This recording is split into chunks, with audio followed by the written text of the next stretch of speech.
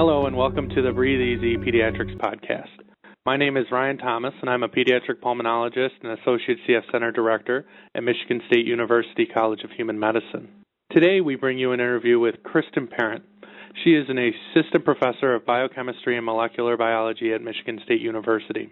Her lab studies viruses, specifically the mechanisms that control virus infection. Her current main area of research involves understanding assembly and host recognition of bacteriophages.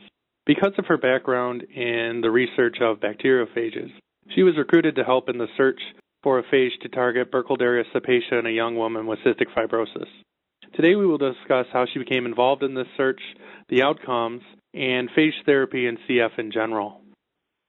So for me, it might be easier just to start at the most basic level and discuss what exactly is a bacteriophage. Yeah, the simplest definition of a bacteriophage would be a virus that infects bacteria. Are there different types of bacteriophages? There are. They're very common in the environment and in the biosphere. And the most common of which has what they call a tail. That is an apparatus that helps the phage dock to the host cell and infect. There are some that have no tails, and there are phages that have all different types of genetic material, either DNA or RNA. These different types of phages, do they behave differently? Yeah, so there are two main flavors of phage in terms of their infection strategies. One is called the lysogenic life cycle, and this is when the phage infects the host and integrates the phage genome as part of the bacteria's genome. And so this does not kill the cell, but the phage genetic material is then carried along for the ride as the cell divides and continues to make more bacteria. That phage genome is sort of safely kept inside the host genome until some time when it's triggered to go through the lytic phase of its life cycle. So lysogenic phages have a lysogenic phase and a lytic phase, and some phages are lytic only.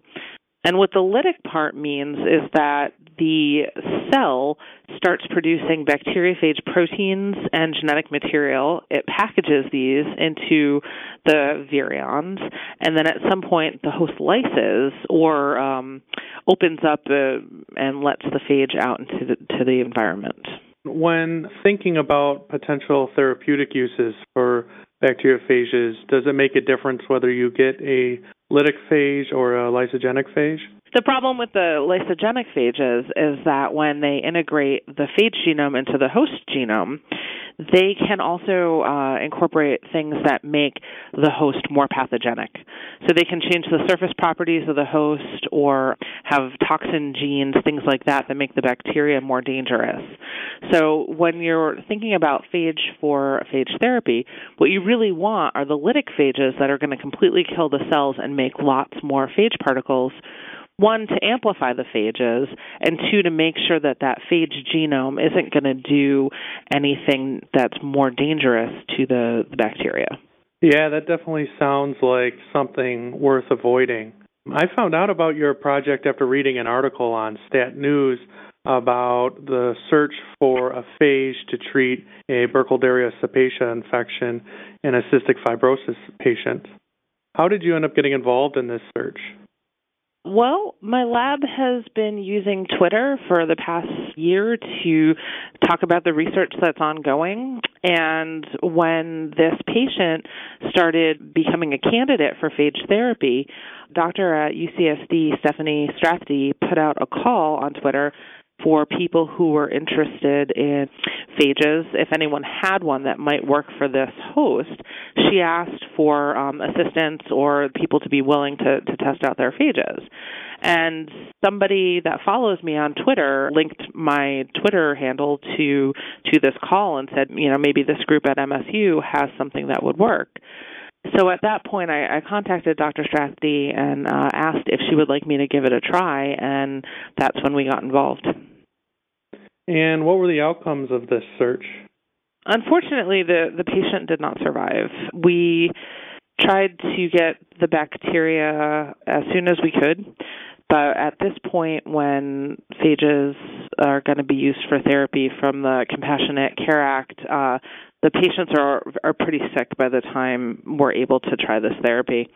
So we did get a sample of her bacteria that we were able to test, but not in time to help her.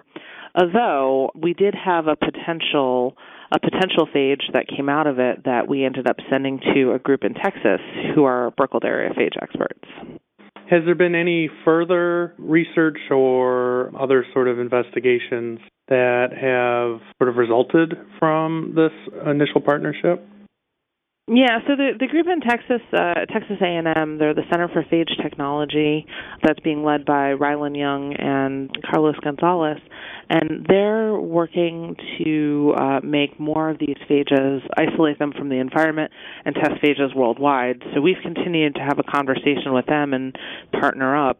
Michigan State has a number of agriculture samples, which are very rich in Burkle area. So we're trying to continue to hunt for these phages in our environmental samples and work with this group in Texas to help develop more phages that could be used for future patients. You mentioned the lack of FDA approval for phage therapy and the subsequent requirement of the use of the Compassionate Care Act in order to do trials of this therapy. What are some of the other barriers that have prevented us from effectively using phage therapy for the treatment of infections in people? There are a lot of phages out there, and there are a lot of bacteria. So some problems are simply finding them, so time. And, of course, in order to have the research time needed to fully understand this process, labs need some funding that supports it. And so currently there's not a ton of funding that is available for phage research. And if there was more resources like that would be available, it would be a lot easier to do this type of work. Apart from funding issues, which I think are sort of universal, unfortunately, in medical research at this point in time, what other sort of barriers are there for using it as therapy if we were to have more funding available? So from the scientific side of things, how phages can treat different infections depends on where in the body the infection is. So for things like topical infections of skin, it's easy to administer the phage right to the site of the infection. But for lung infections and things that are really in thick mucous membranes, how to get the phage in the body without also triggering the host immune response is really important. I think with the cystic fibrosis patients, how to make some types of aerosol therapy so that the patients can breathe in the phage is something that needs to be developed. My understanding is that phage therapy is used in other parts of the world in the past to treat infections that have not responded well to antibiotics. Are you aware of any of the research into potential human uses? Yes.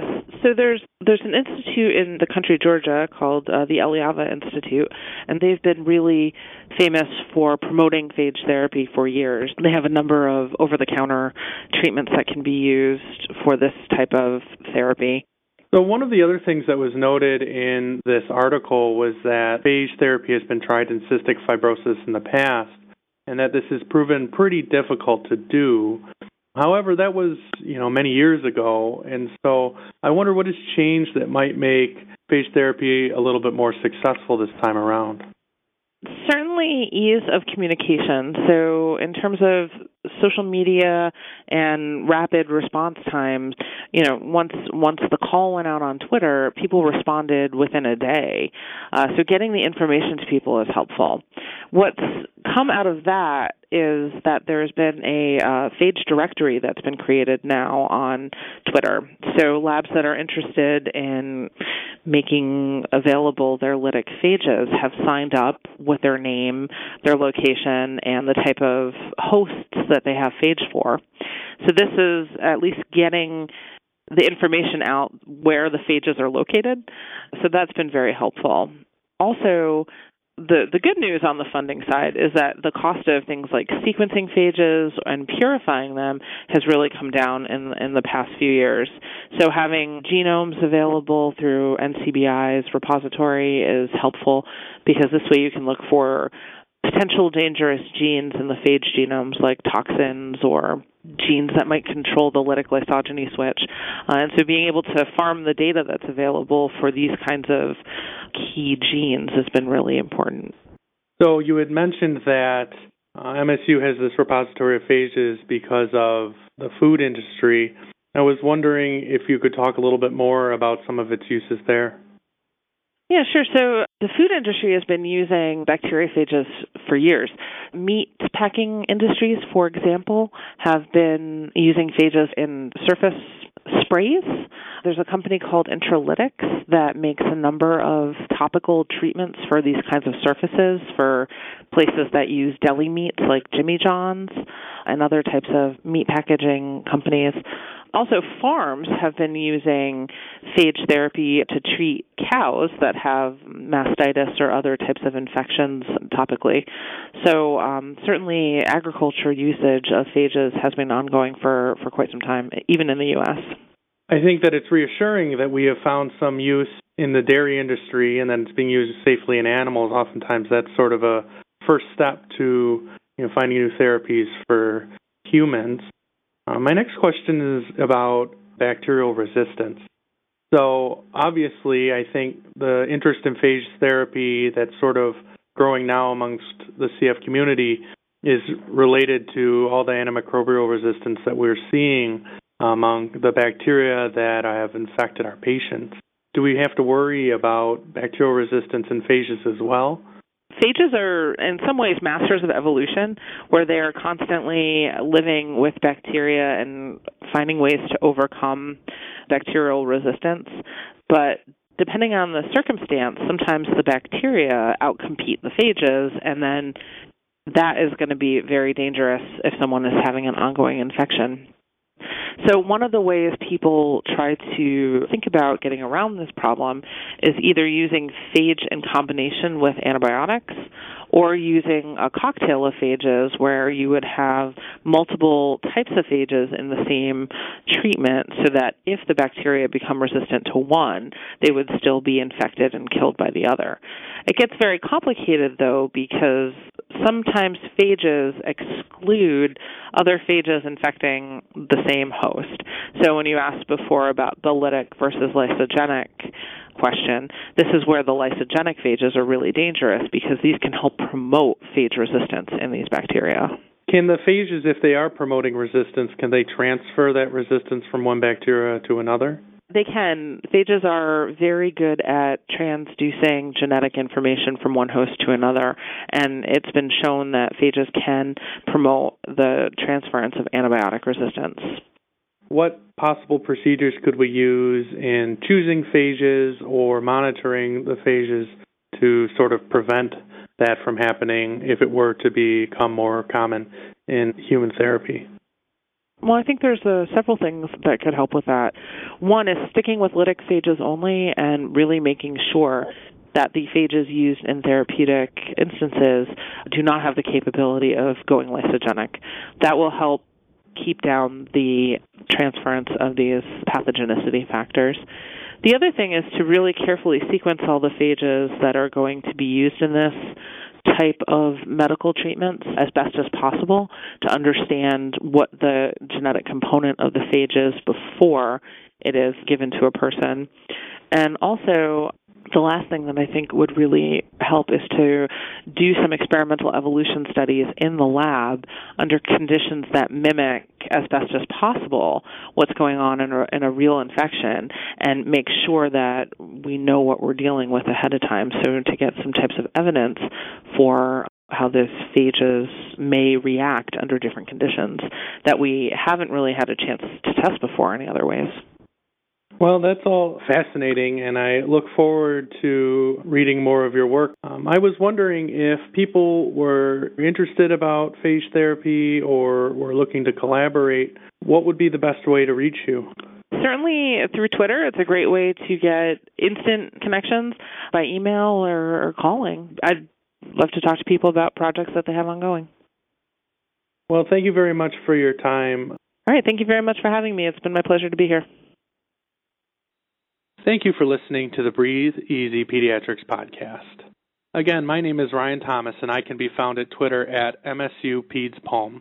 And Dr. Parent can be found at Phage for Life, Phage, 4, Life, LYFE. We hope you enjoyed the discussion on bacteriophages and cystic fibrosis.